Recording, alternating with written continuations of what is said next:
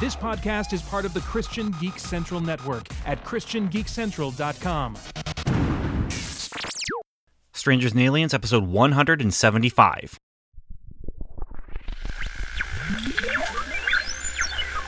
There exists in the far reaches of the galaxy a band of adventurers who soar the gulf of time and space between movies. With their time-traveling starship, this group of retronauts passes through the decades at warp speed, embarking on strange and wondrous missions to explore the sci-fi and fantasy films of the 90s, 80s, 70s, and beyond.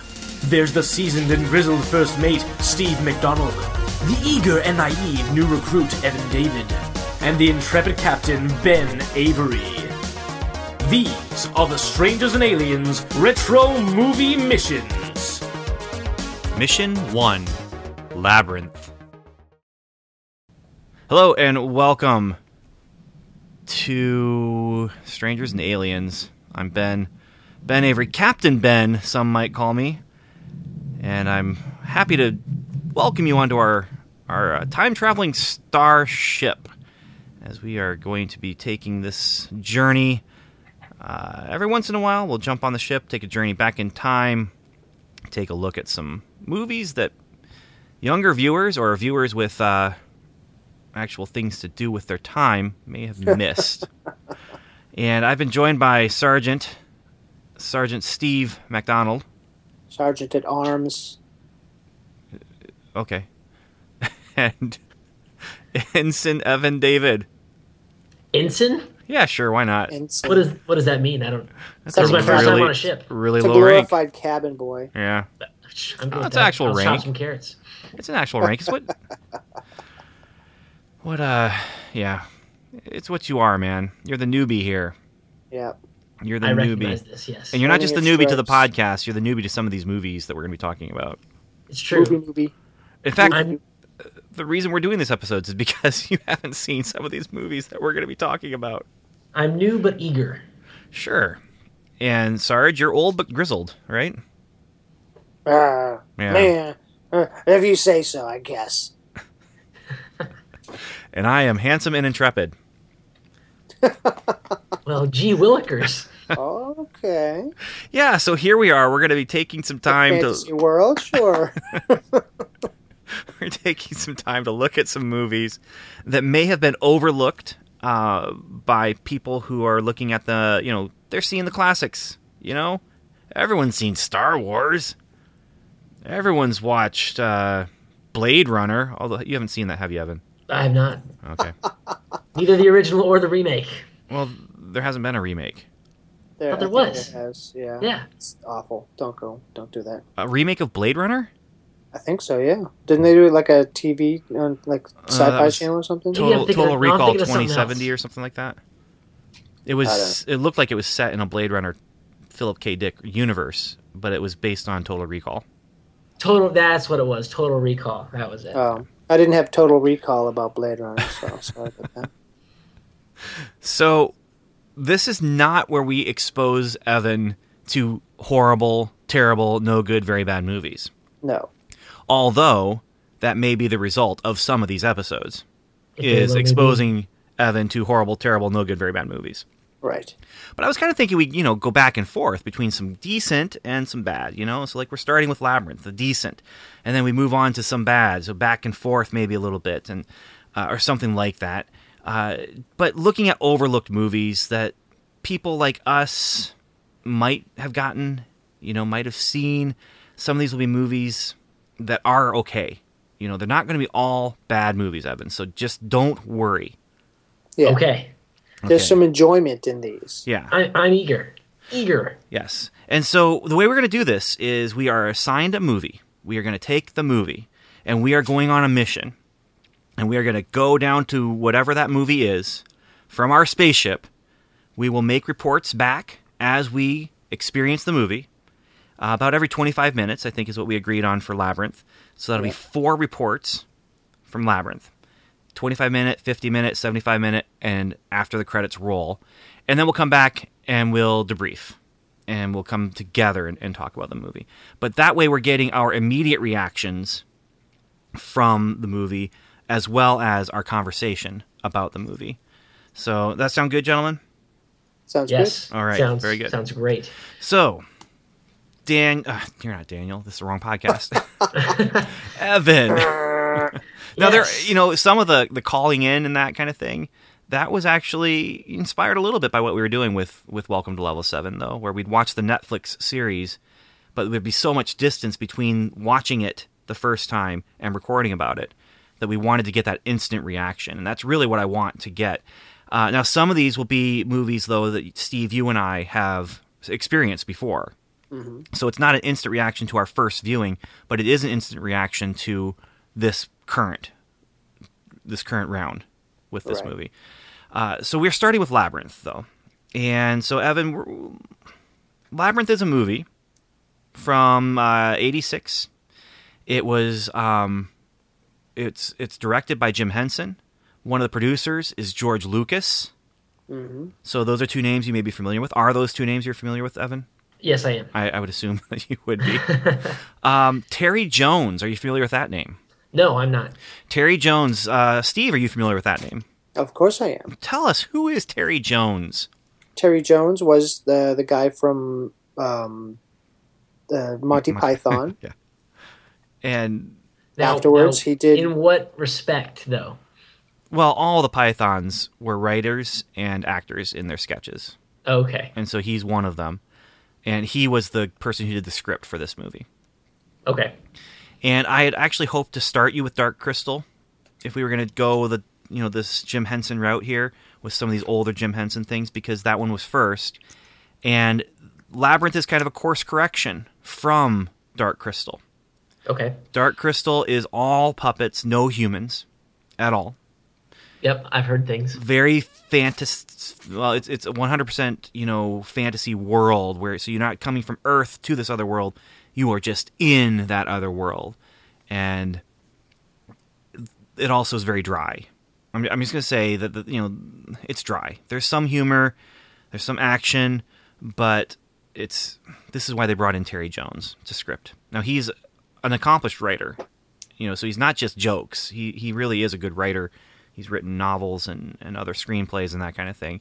But they brought him in to make a movie that would be a little more lighthearted, maybe, a little more human. And that's also why you have Jennifer Connelly. And the reason we're doing this first, David Bowie. Are you familiar with either of those names? I am familiar with David Bowie from Major Tom. Yes. That's yeah. it. Steve, how about you? David Bowie, is that the knife or something? David Well, Bowie, that's where he got his David name, though. Because he didn't want... I mean, he was David Jones, and so he took the name Bowie because of because Bowie he knife. didn't want to be associated with Davy Jones from the Monkees. Yeah. Yeah. So, Are you familiar with the Monkees? Yes. okay, Evan? good. The Monkees were sort of a tongue-in-cheek parody, like a super group, not a super group, but like a put-together Well, group. a parody of the supergroup, though. A parody of the Beatles. Right. They guest starred on Boy Meets World. Yes. That's how I know who they are. Oh, but what's awesome about it is, they do their TV show, which is really a parody of the Beatles and that super stardom and that kind of thing. But in the context of creating the band for the TV show, they were actually creating another Beatles. That's what they were hoping for, is that kind of thing to catch on.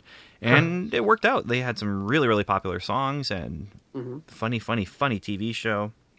Even when it's not funny, it's funny. Yeah. That's how funny it is. Yeah.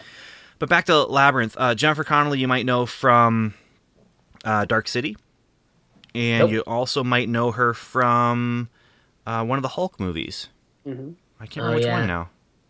It's the Ang first Lee's one. Hulk. Was it Ang Lee's? It might have been. Yes, it Yeah. was, because the Incredible Hulk was Aerosmith. Arwen. Aerosmith's Steve Tyler's daughter. Oh, yeah. What's her name? Good old Girl from what's Lord of the Rings. We're off to a great start here. Tyler. Liv Tyler. Yeah, that's it. Liv Liv Tyler. Tyler. That's Awesome. who it is. Yeah. So we have a fantasy movie that is not Muppets. It's not Kermit and the Gang. And it's not Dark Crystal, which, so you have that course correction. But it is meant to be very much... it is a fantasy movie of and from the 80s. And it is very 80s. So Yes, just to make you aware of that, Evan. Okay. But to kind of show my hand a little bit, this is a movie I've watched a number of times, and I've watched it a number of times on purpose because I wanted to. Not because... This is one of my wife's favorite movies. Okay. So we've tipped our hand a little bit here, Evan, but we will... Hopefully the film does not reflect negative on your personal choices. Or on yours, Evan. Or on yours. Or on mine, yeah. I could have been living in the dark here. Could have been wasting my life, never having seen Labyrinth before. Yeah. So, are you ready, my friend? Because I can't wait to talk about some of these themes and ideas that are in this movie. And yeah. So are you ready, gentlemen? I'm ready. From here, we're going to split up. We are going to go to the surface of this time planet movie. We need to work on the metaphor here a little bit, maybe. But we're going off on the mission, and we are going to take on this retro movie, and we'll report in as we go along. All right, you ready, Steve? I'm ready. You ready, Evan? Affirmative, Captain. All right, engage whatever it is we're engaging here on a time starship, and be careful out there.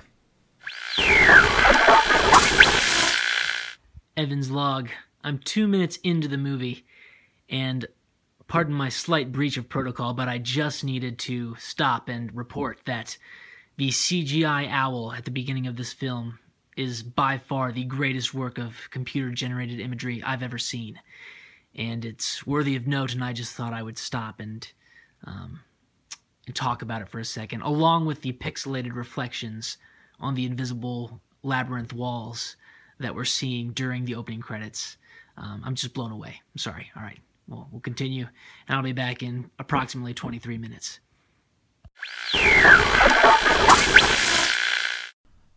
Captain's log, 25 minutes in, and we already had, in 2 minutes, we had a breach of protocol. Evan. We will talk about this off microphone. But here's where we are. We have set up the problem, which is the girl's brother has been kidnapped by the Goblin King.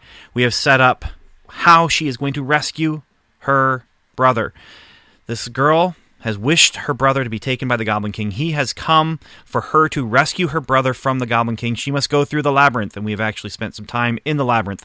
It's a pretty nasty place. She's in a sticky wicket, if you would. And so here am I talking about this movie, and David Bowie is singing his song, the dance, Magic Dance, I believe is what the song is called. It's classic, probably the only song that's really going to get stuck in your head from this movie. And I'll be honest, this is the reason we're doing this, is because of David Bowie and his recent passing away.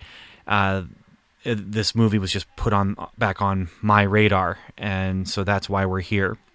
I'm interested to hear what Ensign Evan has to say about this.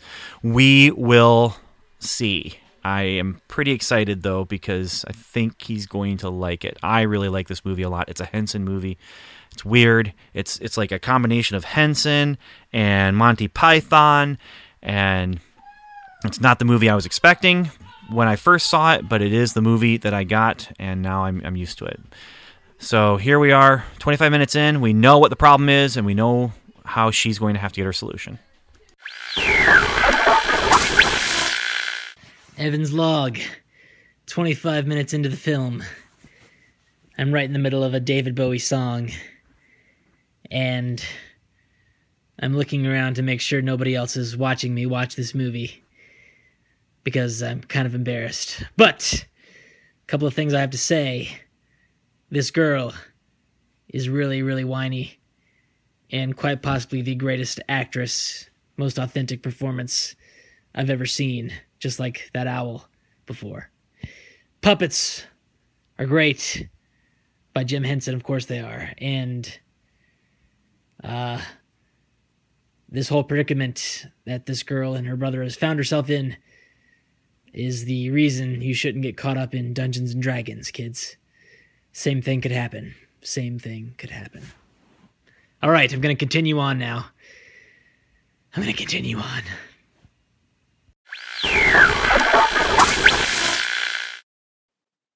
Okay, first 25 minutes of Labyrinth.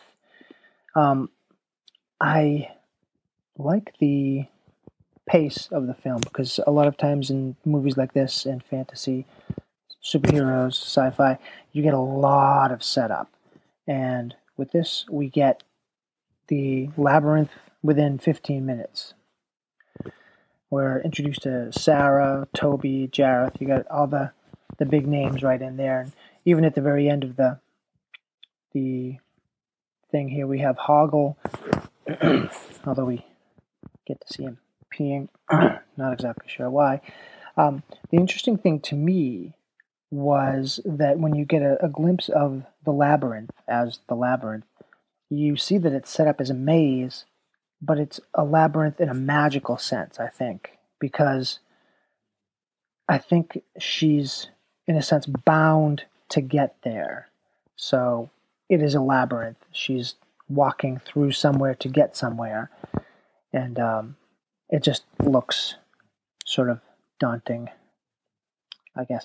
So we also have the first song, which is kind of cool. It's, we're going to see a lot of that and hear a lot of it, working up to the fantastic as the world falls down thing in the middle. But we get that first song or two out of the way. We get Underground, we get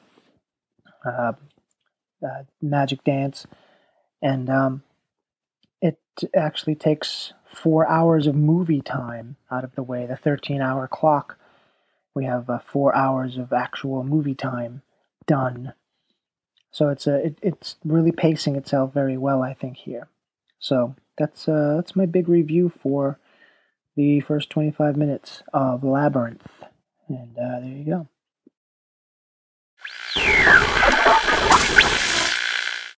Captain's log. This report is coming in at 50 minutes now, and we've been going through the Labyrinth for for a while now, and there's been plenty of things that have come up. And so just to give you an idea where we are in the plot, she has not made it to the Goblin King's castle, but she has met some new friends, like Wizard of Oz kind of friends who are helping her through, including Hoggle, who, he's in it for himself, but, maybe he has a heart of gold. And the monstrous, furry, Sasquatch-like monster that is just an amazing puppet, an amazing achievement in full-body puppetry. Just wonderful. Both of these characters, great puppets. She's gone through tunnels with drills coming at her as she's trying to find her brother, and David Bowie has sung a song about her baby brother. By the way, you may have heard my kids in the background, and if you have, that's because I'm watching it with my kids. They are enjoying it more than I thought that they would, although there are times when I've had to stop and explain to them things about the era. One thing that I have not talked about with my kids is David Bowie's trousers. Yeah, that's unfortunate. But, she's on her journey. It's her hero's journey as she has, taken the call to action now, and she's met these characters. We have the awesome pit that she falls in with all the hands that form into faces. I mean, this is just great. Now, I know about Evan's breach in protocol in sending in that early message that he really shouldn't have sent in, but you know what? He's following Steve's lead as far as just forging your own trail, I guess. But I don't know how he is liking things so far, and I have to say that I'm hoping he's enjoying it the way my kids are. That's the end of this report, and we'll hear from Steve and Evan in just a moment here, and then we'll move on, and we'll be at the 75-minute mark, and then we'll be done. Evan's log. Who greenlit this movie? Whoever they were. I don't know what to say about them. That wouldn't be really mean. This is another 25 minutes in, so that's 50 minutes into the film. This is looking like a pretty bad Alice in Wonderland wannabe story. And David Bowie's pretty cool as the bad guy, but everything else is really, really subpar, and I can't help but think that it was also really, really subpar back in the day. Now, obviously, the puppetry is out of this world, but it's not in just the puppetry, it's how you use the puppetry and what projects you choose to use the puppetry for. And this one is, it's pretty stupid. Is my 50 minutes in assessment. So I'm sure we can elaborate that on that later. And I'm confident that the film will continue, but I'm not confident if it'll get better or if it'll get worse, but we'll see. We're going to continue now.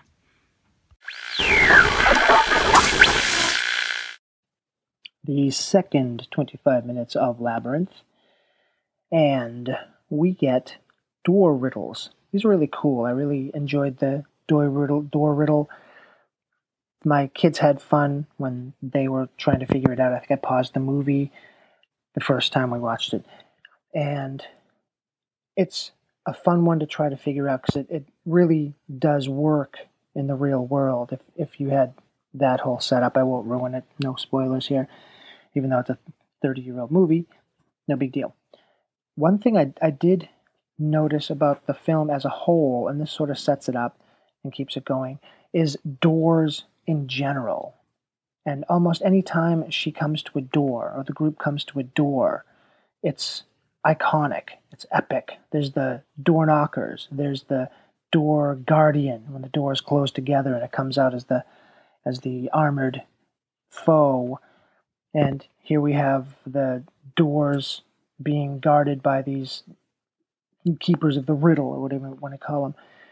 Really interesting. I like the effect of doors in this movie because in a labyrinth, you wouldn't have doors.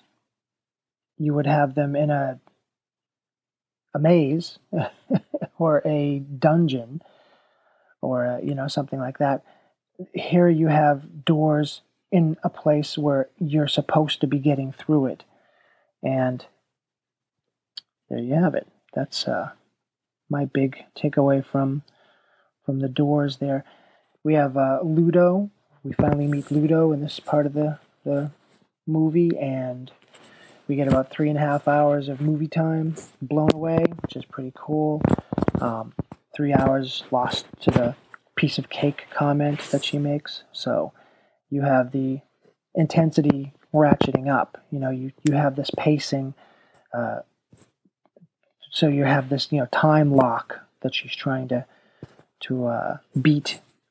So really interesting so far. Like I said, I've watched this movie before, so no big deal. But watching it again this way, I think it's really interesting seeing the pacing, seeing how different things are used in ways that I hadn't seen before. So there you go. Second to 25 minutes of Labyrinth. Captain's Log, we're now at 75 minutes in, and we have made it through the Labyrinth. We are now into Act 3, basically. We are at the gates of the Goblin City, the Goblin Village. And they've made it through the Labyrinth. They've gotten through all of the obstacles, and these obstacles all have to do with our main character. They all have to do with her journey growing up. She's dealt with the trash things that are meant to just keep her back and hold her down and stunt her development. She's gone through the ballroom scene with the adults with their masks, their creepy masks. She's gone through the fart swamp, and it's fun. So here we are now. We are getting ready to start Act 3.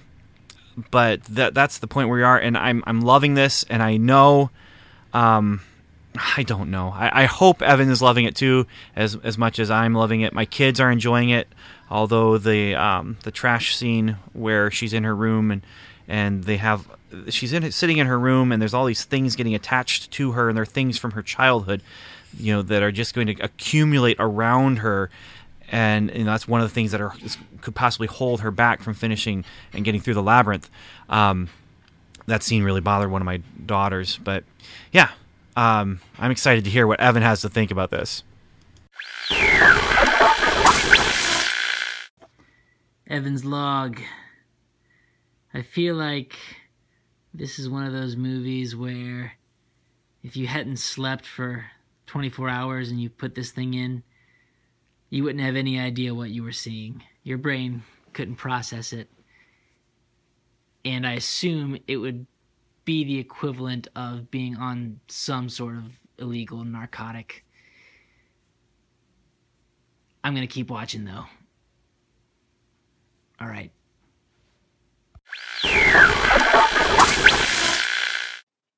Part 3 of Labyrinth. This is minute 51, roughly, through 1 hour and 15 minutes. And here we have Sir Didymus. We meet him. And the centerpiece of the movie, the As the World Falls Down, which I think is sort of hand in hand with the last song he sings, Within You. So I think this is a parallel songs, interestingly set up here. So here we have Didymus, we have her trip back to her room, which of course is still in the labyrinth world, and of course not really her room, which was very interestingly done. I was intrigued by how through the looking glass it looked, and very interesting things there. Watching the movie again, I'm picking up a lot more of some of the bad language that some of my kids are picking up, but they're not exposed to a lot of it. But even with Hoggle saying, "Damn you, Jareth," and "Damn me too," and the word hell in whichever song it was, Underground, I believe. Things like that are sort of like, this is not fully a kid's movie. It's putting it outside those realms, although there's so much in it for kids. To sort of gloss over that, maybe, if you're sensitive to that type of stuff, maybe this is a way that you can address those words and those issues in a way that makes sense to your kids. In a way that makes sense to your kids at the time that you're watching it. So far, so good. One thing I didn't terribly like is the coincidental Ludo and Didymus and Hoggle off screen a little bit when she comes out of her room, and she's lost to them for that entire time. We don't see them at all, and all of a sudden she gets out of this trap and they're there. And I'm like, okay, whatever. It sort of struck me as odd. It didn't really it didn't follow the flow of the whole thing. It looked like there should have been something more there, but wasn't. So anyway, a little niggle. That's about all I have for that. So, there you go. Okay, Captain's Log, final report here as the credits have rolled, and returning to the ship in just a moment. And I can't wait to listen to Evan's response, because I know he's a fan of Muppets, and he's a fan of good fantasy, and so here I am. We've gotten through the final battle. We've gotten to the point where the conflict comes to a head between the girl and the Goblin King over the little tiny baby boy, the cute little baby boy, and yeah, I've enjoyed watching David Bowie. It's kind of weird with him passing away.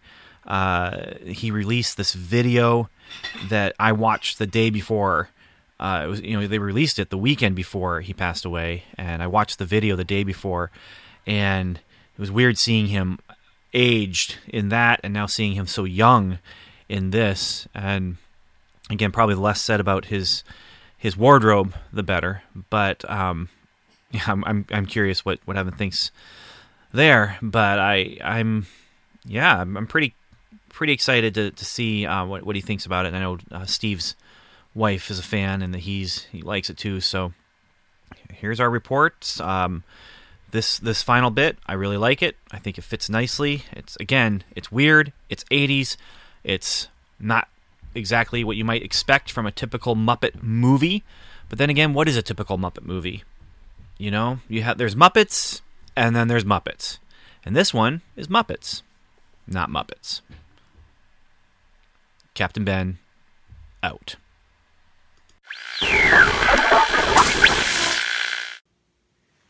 Evan's log. Just finished the movie. And I have to say, I haven't seen a movie I disliked that much in probably a while. Probably a good long while. At least a movie that I disliked that much without any, like,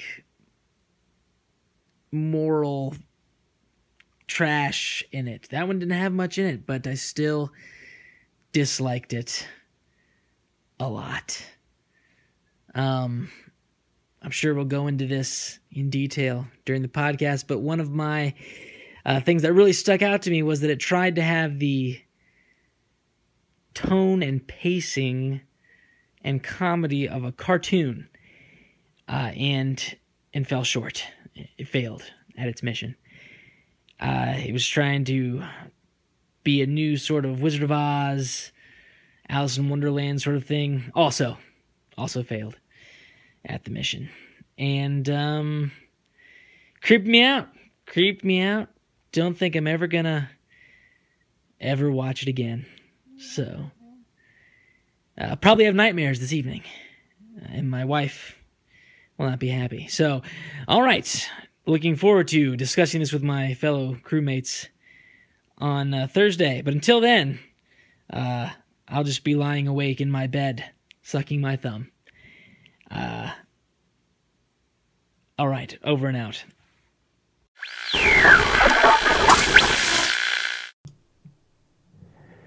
All right, this is the fourth of 4 of the Labyrinth movie examinations here, and this is the very last part, the 75-minute point to the end of the film. Obviously, one of the most fantastic scenes in the entire thing is the M.C. Escher recreation with all the different stairs and stepways and all that different portals and things like that, and how well it is used, especially near the end where she jumps into thin air, and for a second you get the sense of where would gravity pull her, which I thought was really interesting to give that aspect to it. The song that David Bowie is singing, "Within You," is the companion piece to "As the World Falls Down," and wraps up the whole music part of it, I think, very well, especially his music parts. The poem that she reuses from the first part of the film and basically beats him with that information that she's relearning from the poem. I thought that was really strong as well. And I think one of the interesting things, and I guess some people don't fully, they process it a different way. At the end, when she is welcoming the characters now from the movie into her life, all the different, all the different things in her room in real life, you could, take it one way or the other, but if you look at the whole movie as her coming of age and looking at the things in her past and dealing with them, she's reached a point where she has resolved her feelings against her brother and can actually take these things from her life that were buried in her subconscious or whatever, and now she can take them and put them into her life in a positive way, in a way that makes sense, in a way that is the way an adult processes things. Like when you take that stuffed animal that you loved as a child and make a pillow out of it and, put it in the chair in the corner. So every time you look at it, you still get that sense, but it's a different thing. It's an adult thing now.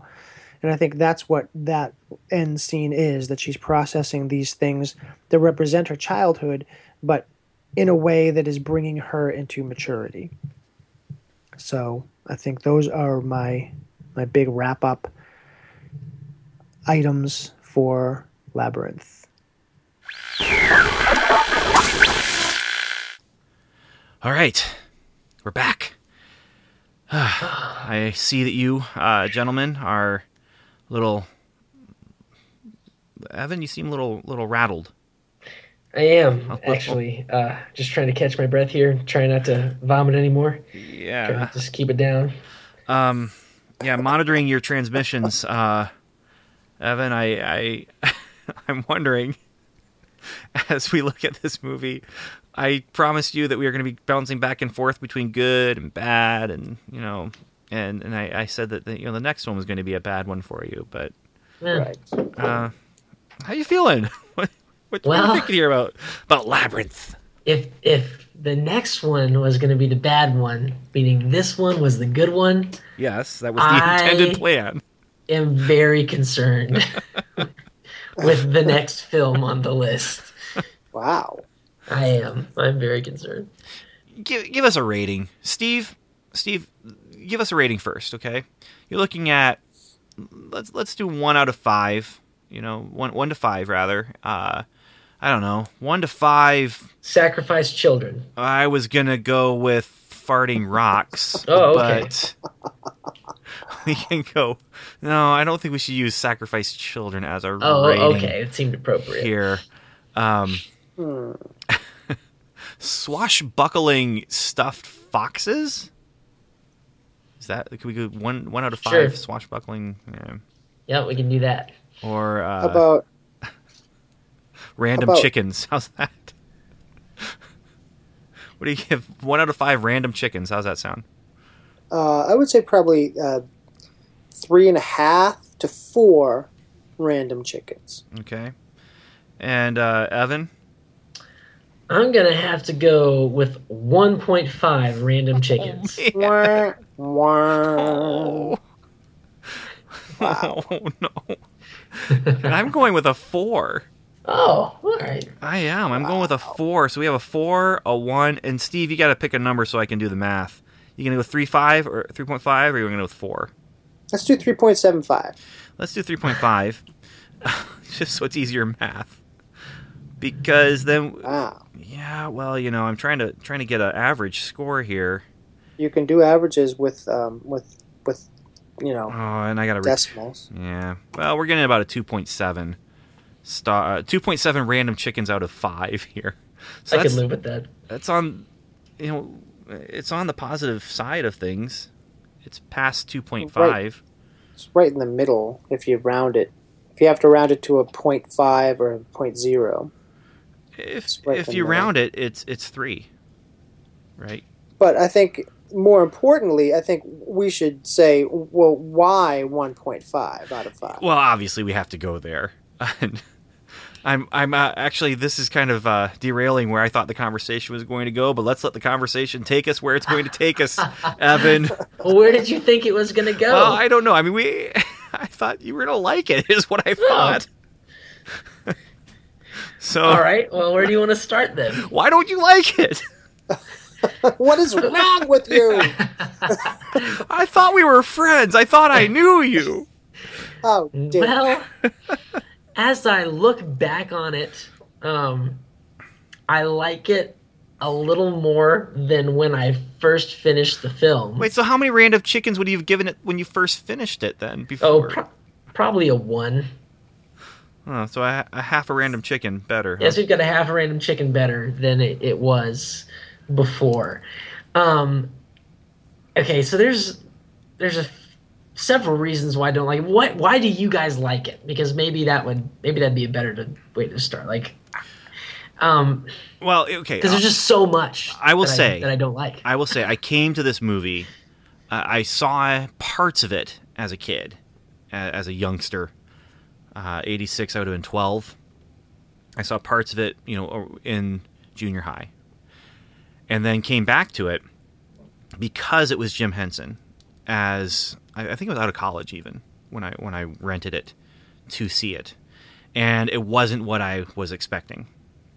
And I don't know what I was expecting, but it was weird, offbeat, different, just odd, and so I was a little put off at first, but then I watched it again and I was thinking about, what is this movie trying to say? What is this movie about? And I could see reasons for people to, not like what they think the movie is saying, because especially with the relationship between Jareth and Jennifer Connelly. What's her character's name? That's really bad. Wow. He only screams it out a couple hundred times during the movie. Yeah, Sarah. Because it seems like he's this older man who's got this inappropriate fixation on her, or there's meant to be a relationship there. But that part didn't bug me. He's a goblin. He's not an older man. Well, he's definitely older though. Yeah, he's also an owl some of the time. So.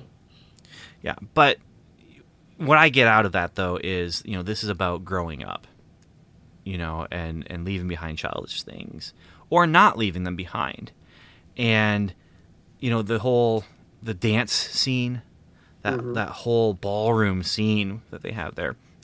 I see that now, and I kind of look at it and see, here's this girl who she's coming out of girlhood, moving into womanhood, and these are, this is adulthood she's looking at, and it's gross, and it's weird, and it's scary, and that's what this movie to me is about. It's just about the scariness of moving from childhood to adulthood.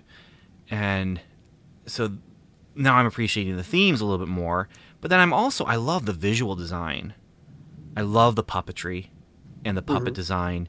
And that's something that even on the first viewing that I really, really loved and appreciated and liked. And I like Dark Crystal more on that end, because in Dark Crystal they're creating a whole world. Right. And here it's just kind of this one fantasy setting, kind of a dreamlike setting of the labyrinth. Which, by the way, did you know there's a difference between a labyrinth and a maze? Do you know what the difference is? There's a minotaur in the middle of the labyrinth? No. A maze is meant to be confusing. And so actually this movie is about a maze. A labyrinth is meant to be a path that you just walk along that goes around and meanders, but it's a guided path. And so you're not trying to solve a labyrinth. You're following along with the labyrinth. With a maze, you're trying to solve it. It's a puzzle. It's a conundrum. Right. So, and I don't know if they intended that original meaning of labyrinth, where the maze takes you, the path takes you where it's going to take you. Because that also puts a little bit of a different spin on things, where, no matter what she's doing, she's going through this, and it's intending to get her to the end of it, with puzzles along the way. But I don't know. That might be thinking a little bit too much, which is something that Daniel on the other podcast that I do does accuse me often of doing. But anyway, so I like the themes. I like the puppetry. I like the characters. They're fun characters. It's basically a Wizard of Oz kind of thing, where she's assembling her crew of people who are reflections of herself and reflections of the things in her life. The end, weird. Okay, I didn't get that at all, Ben. I don't know why it goes where it goes in the end. Okay, where? No, not the end. The reflection thing. Like, I don't see that whatsoever. But that's you have to, when you watch this movie, you have to look for it. And that's the same thing with Wizard of Oz. You have to look for it. When you can't just, it's not going to be spoon fed to you. But there's the heroic part of her. There's the part that wants to be, selfish, and it's, that's the, when you have these kind of movies where they collect a group of people to help the hero along the way until they get to the end, where they have to take on the bad guy by themselves. That's this kind of movie, that Wizard of Oz type of thing. Yeah, they were going for a Wizard of Oz sort of feel. Only problem is, this girl character is one of the most unlikable characters I've ever seen in a movie. Is that why you didn't like it? I think that's one of the main reasons I did not like it, because from the opening scene, as soon as she comes in, she's just so unlikable, and I know she's supposed to be, but then as soon as she gets into the labyrinth, she totally like turns on a dime and switches into a girl who's nice and sweet to everybody and is going to try to save her little brother, whom she put in danger in the first place. And it just was totally unrealistic to me. It did not ring true. And because of that, she just continued to be unlikable the rest of the film. How much time do you spend with teenage girls? Not too much anymore. So yeah, and that's another thing that I really like about this movie is it's about being a teenage girl, where you do turn on a dime, where you do things that you regret and then have to make up. This whole movie is about her being so mad. She's in a blended family situation. Her mom is not there. She is angry at the world because the world is pushing her in all these places she doesn't want to be, like babysitting her brother. So what does she do? She uses her imagination, because she obviously doesn't know that a Goblin King really exists. So when she puts her brother in danger, unless she does, let's assume that the movie tells us what we need to know, and you can try and read it that she knows more, but I don't think she believes in the Goblin King until he comes, and then she realizes she's done something horrible. And so what is she spending the rest of the movie doing? Making up for that horrible thing she's done. She's trying to get her brother back, save her brother. That she did this terrible thing too, and she gets distracted along the way. But yeah, you say she turns on a dime. Maybe she does turn on a dime, but it's to do the right thing. Right. Yeah. So and I work on a school bus, so I see people all the time where they come onto the bus and they're a certain way, and I can say something or someone else says something to them or whatever, and all of a sudden it's like a switch is flicked. Yeah, that's adolescence right there, man. Yes, I know. I don't know. I don't think they gave us enough of her character beforehand, before she went to the labyrinth, because before she met the Goblin King, she is over the top the worst child of all time. Oh, Evan. Oh, Evan, if this is what you think about the worst child of all time, you are in for a surprise, my friend. I can't think of another movie where a kid is that bratty and it's a well done movie. And yet I see that and feel like it's pretty realistic. Okay. I really do. I unfortunately really do. Yeah. I mean, it's because other movies aren't that honest about the character. They want a character to be that character, that one specific role, and doesn't switch around. It's kind of interesting that in Star Wars, you see Princess Leia and she's all business with Darth Vader and Tarkin. And then, she sees Luke for the first time, and he's a stormtrooper, and she obviously notices something out of the ordinary. The first thing she does is make a joke. And you're like, this is someone who's just switched from one thing to another thing. And then, they're thrown into battle, and she's all business again. And then what happens as soon as they get back on the ship? She's, consoling Luke. And she's two people. I think that's one of the great reasons why Princess Leia is such a popular character and fleshed out, is because she has that dynamic, where it's a real person. She's not, a princess all the time, and she demands this and demands this and demands this. That's not what she is. She's two people. She's business when she needs to be business, and then she's gentle, because that's her normal way to be. And this character, it's honest because she is a selfish little girl. And she's in a position where, this baby has sort of taken over the space in her her family's life where she used to occupy it. But now she has to do this thing. And she realizes it's not like, I have to do this. But she has to do it because if she doesn't do it, her entire life is changed. And all of a sudden, she's that determined girl that she was arguably, before this movie, before the baby came into the picture, she probably had those, those qualities that we're seeing in the labyrinth, and that's what's playing out. Yes, she's selfish and she was affected negatively by this baby, and she, had a terrible moment there, but that's people. That's human beings. That's sin. That's our fallen nature.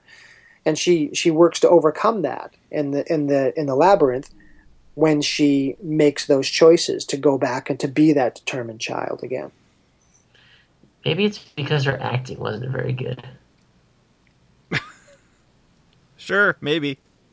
Maybe because Steve, I understand what you're saying. Of course I recognize multifaceted characters are good characters, but they just have to be done well on the screen, not just in the script.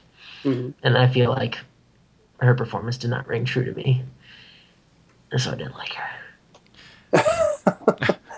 Well, I mean, arguably, it's hard to find a good child actor. So, Also you have to work with what you have, and it can still be a good movie with a bad actor.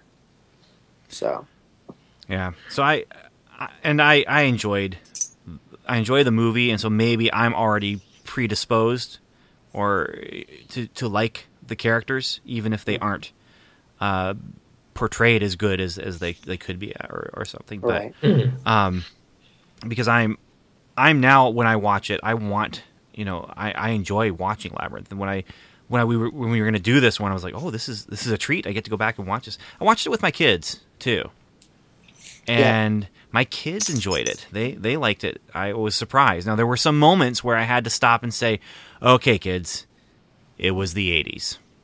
And it just, yeah. And you can definitely tell it's an 80s movie, and not just because of the music and the hairstyles and stuff. But I feel like there's definitely an influence from that Dungeons and Dragons basement games subculture that's really it's really permeating this film. Really? I don't think I see that though. Oh, I definitely get that vibe for sure. Well, I guess, traveling a maze and having to overcome obstacles. There's I guess an element there, and she is again accumulating a team of people who are different personalities and they all meet in a skill tavern, sets. And, or something. I feel like this is a movie that conservative Christians in the 80s would have boycotted. Maybe if it had been successful. Honestly. If it had been successful, maybe. But it doesn't go, I mean, there's no, well, I don't know. She summons a demonic being with a prayer that comes and abducts her baby brother. Right, but it's a dark demonic goblin. being, and it's portrayed that way. Right, I know. It's definitely portrayed also as evil. still creepy. It's not a good. It's not portraying evil as good. Right, which I do like that. It's portraying evil as handsome, or yes, as and that attractive. Let's put it that way. The reason I give this movie even 1 star is because of David Bowie. What a great character! And he did a fantastic job playing it. Mm-hmm. So that, I mean, every scene he was in was just great. Yeah. And did they really? Was that really his hand doing the stuff with the balls? No. Or was that that was somebody else? Yeah. Okay. Yeah. Because I'm gonna say that guy is sweet.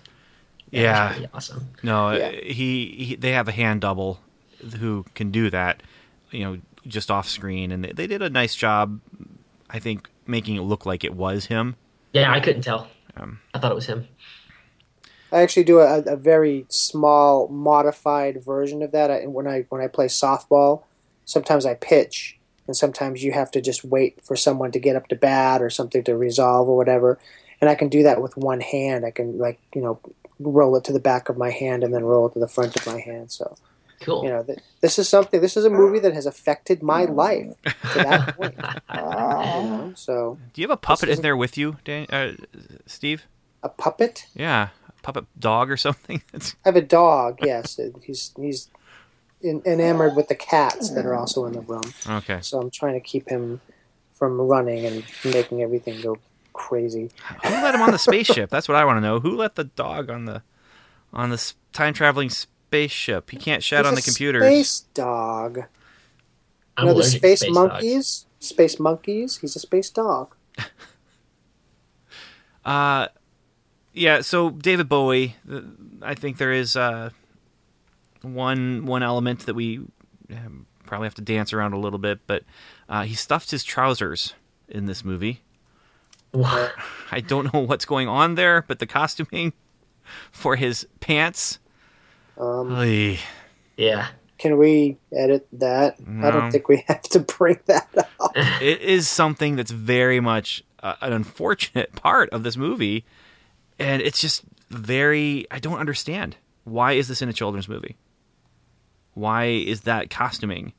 And it's not there in the close-ups. In the close-ups, they don't have that visual, but in the far away, you're just and it's a little embarrassing. So anyway, who are your favorite characters? It's there. It's a part of this movie. All right. What else is a part of this movie? Child endangerment. That's yeah. Yeah. Yeah. That is creepy. The things that they do with the baby, putting him in the room with all of those monster puppets. I'm not gonna let my kids watch this movie. Just and I have one on the way, so I can make that decision now. So you're not. I'm not. I'm not gonna let them watch this movie till they're maybe a teenager. Well, that might be appropriate, but still, Yeah. I mean, you're going to let them watch the movie at some point. Maybe if they want to. Yeah.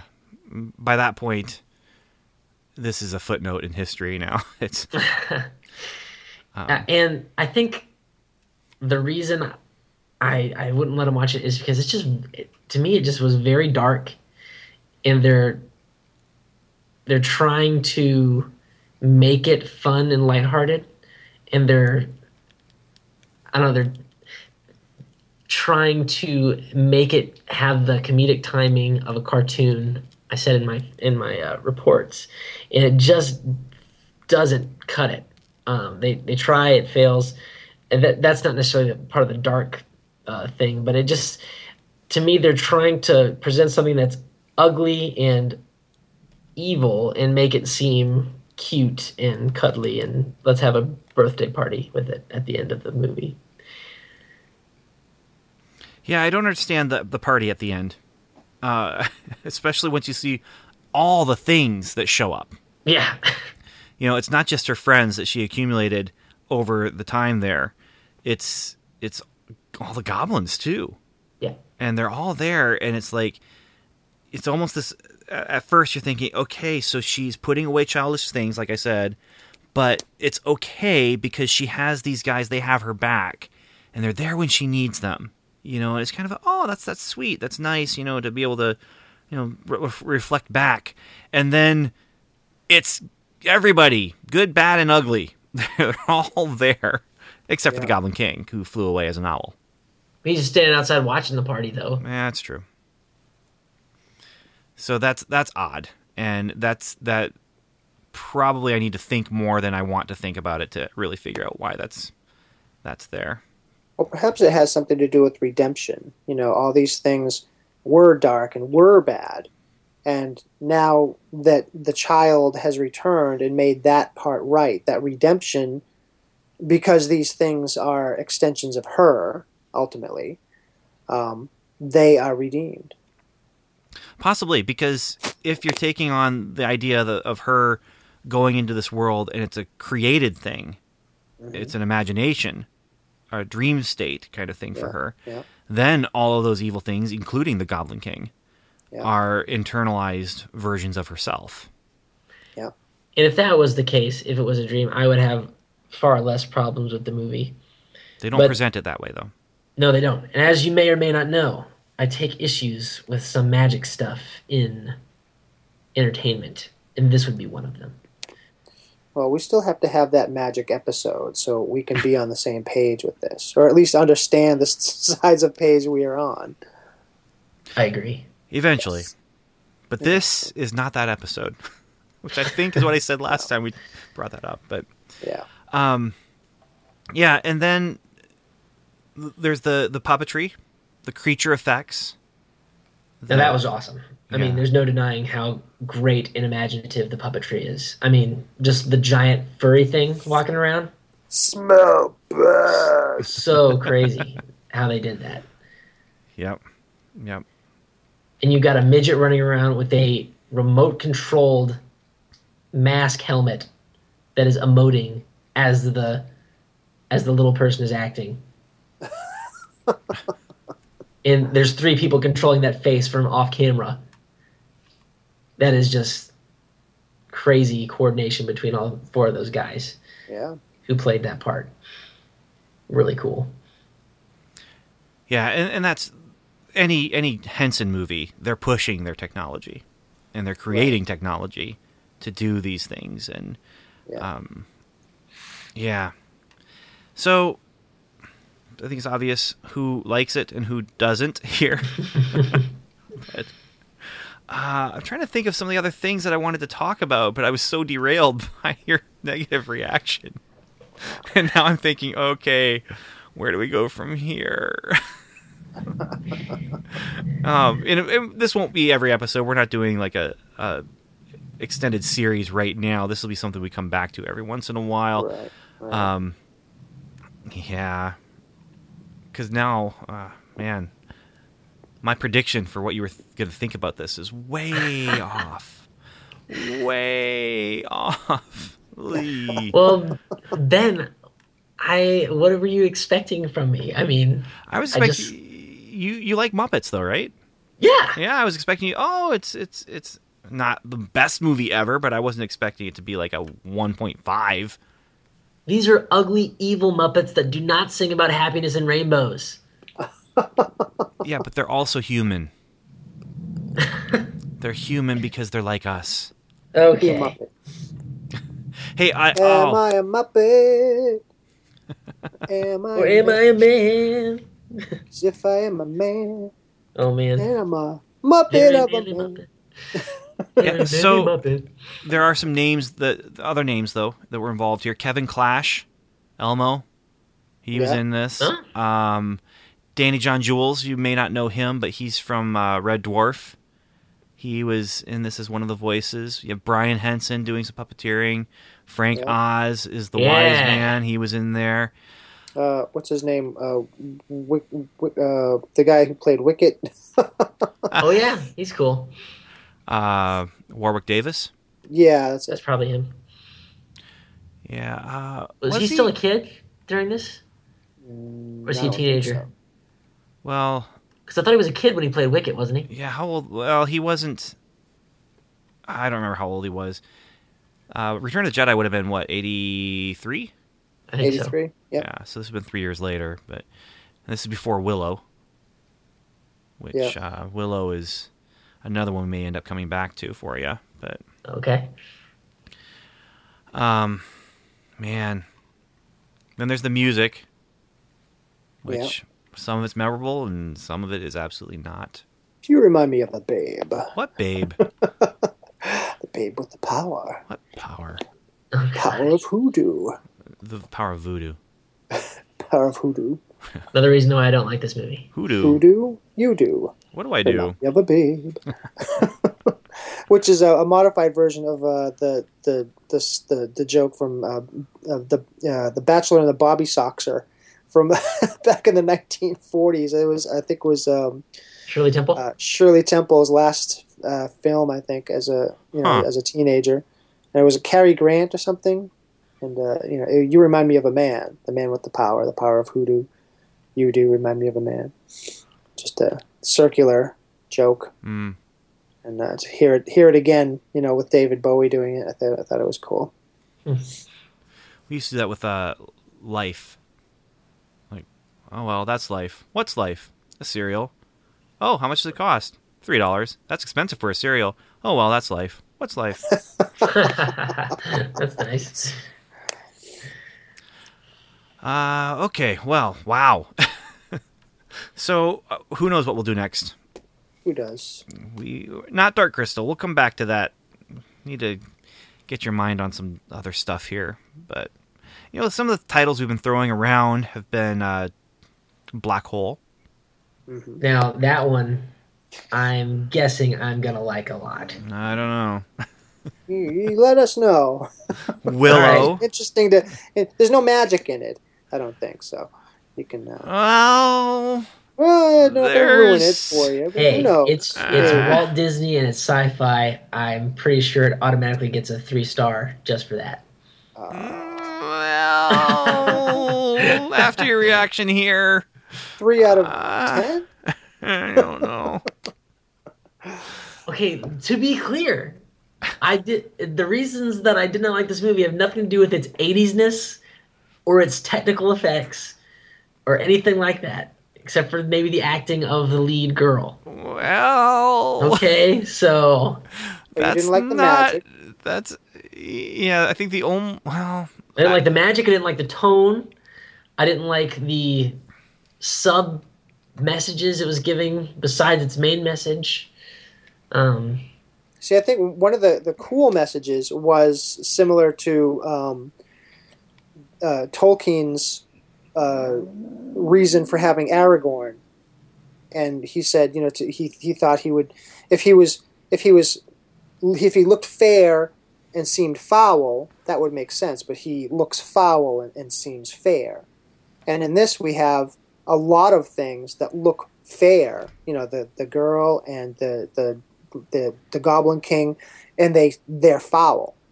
And there's some things that look foul with her companions, but they seem fair. That's absolutely a theme that you find here. Yeah, Is So I think looks it's are interesting. deceiving. Yeah, a continuity between those types in fantasy literature.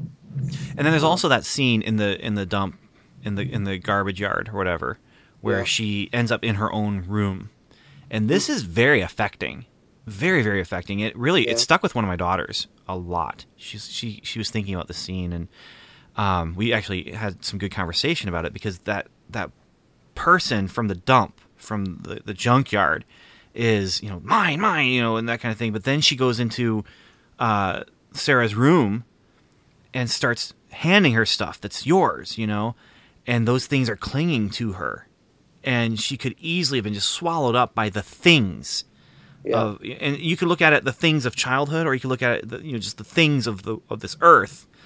But she's piling them up, and she is becoming that thing, like that creature that is just consumed with these things, this junk that doesn't matter. It just doesn't matter. And she's like, you like this, don't you? You like this, don't?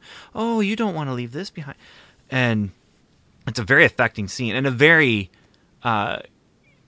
moral scene, really. Yeah. It's a great, say what you will about the other things that this movie is saying, but that one is I still find it very affecting. As I'm sitting here in my time spaceship, with plastic toys all over the place, and I agree with you about that books scene. and- That was very poignant. Yeah. And that's this movie, though. To me, most of the scenes have some sort of effect like that. Like, things are not what they seem. Like when she lets the big guy down. I can't remember the big guy's name. I don't remember either. Just I'm watch really this, bad with dude. names in this the movie. Cowardly Lion. Yeah, yeah. When they let him down, and she's willing to take that risk because she sees what he really is instead of what he looks like. Ludo. And the same with Hoggle. She sees things in him that he doesn't even know are there. And and then that's the same with her. Is there's things in her that she doesn't know are there to be seen. And so anyway, it's not a perfect movie. I will never say it's a perfect movie, and I probably weight it higher with a 4 than I would if it was any other director, and any other puppet making company than Henson. Well, if I don't think it could possibly be as good as it was with another director. It would just be a different movie. It would be absolutely different. Yeah. And, yeah. So, okay, and I'm leaning towards black hole, but we'll see what we do next. So I think that brings this mission to a close. What do you guys think? Aye, aye, Captain. Let's go see what else is out there. All right. Time First warp start of factor engage thing. Let or it be what? so. Become of the thing with stuff. Or I could just go with a little more mundane and typical Godspeed.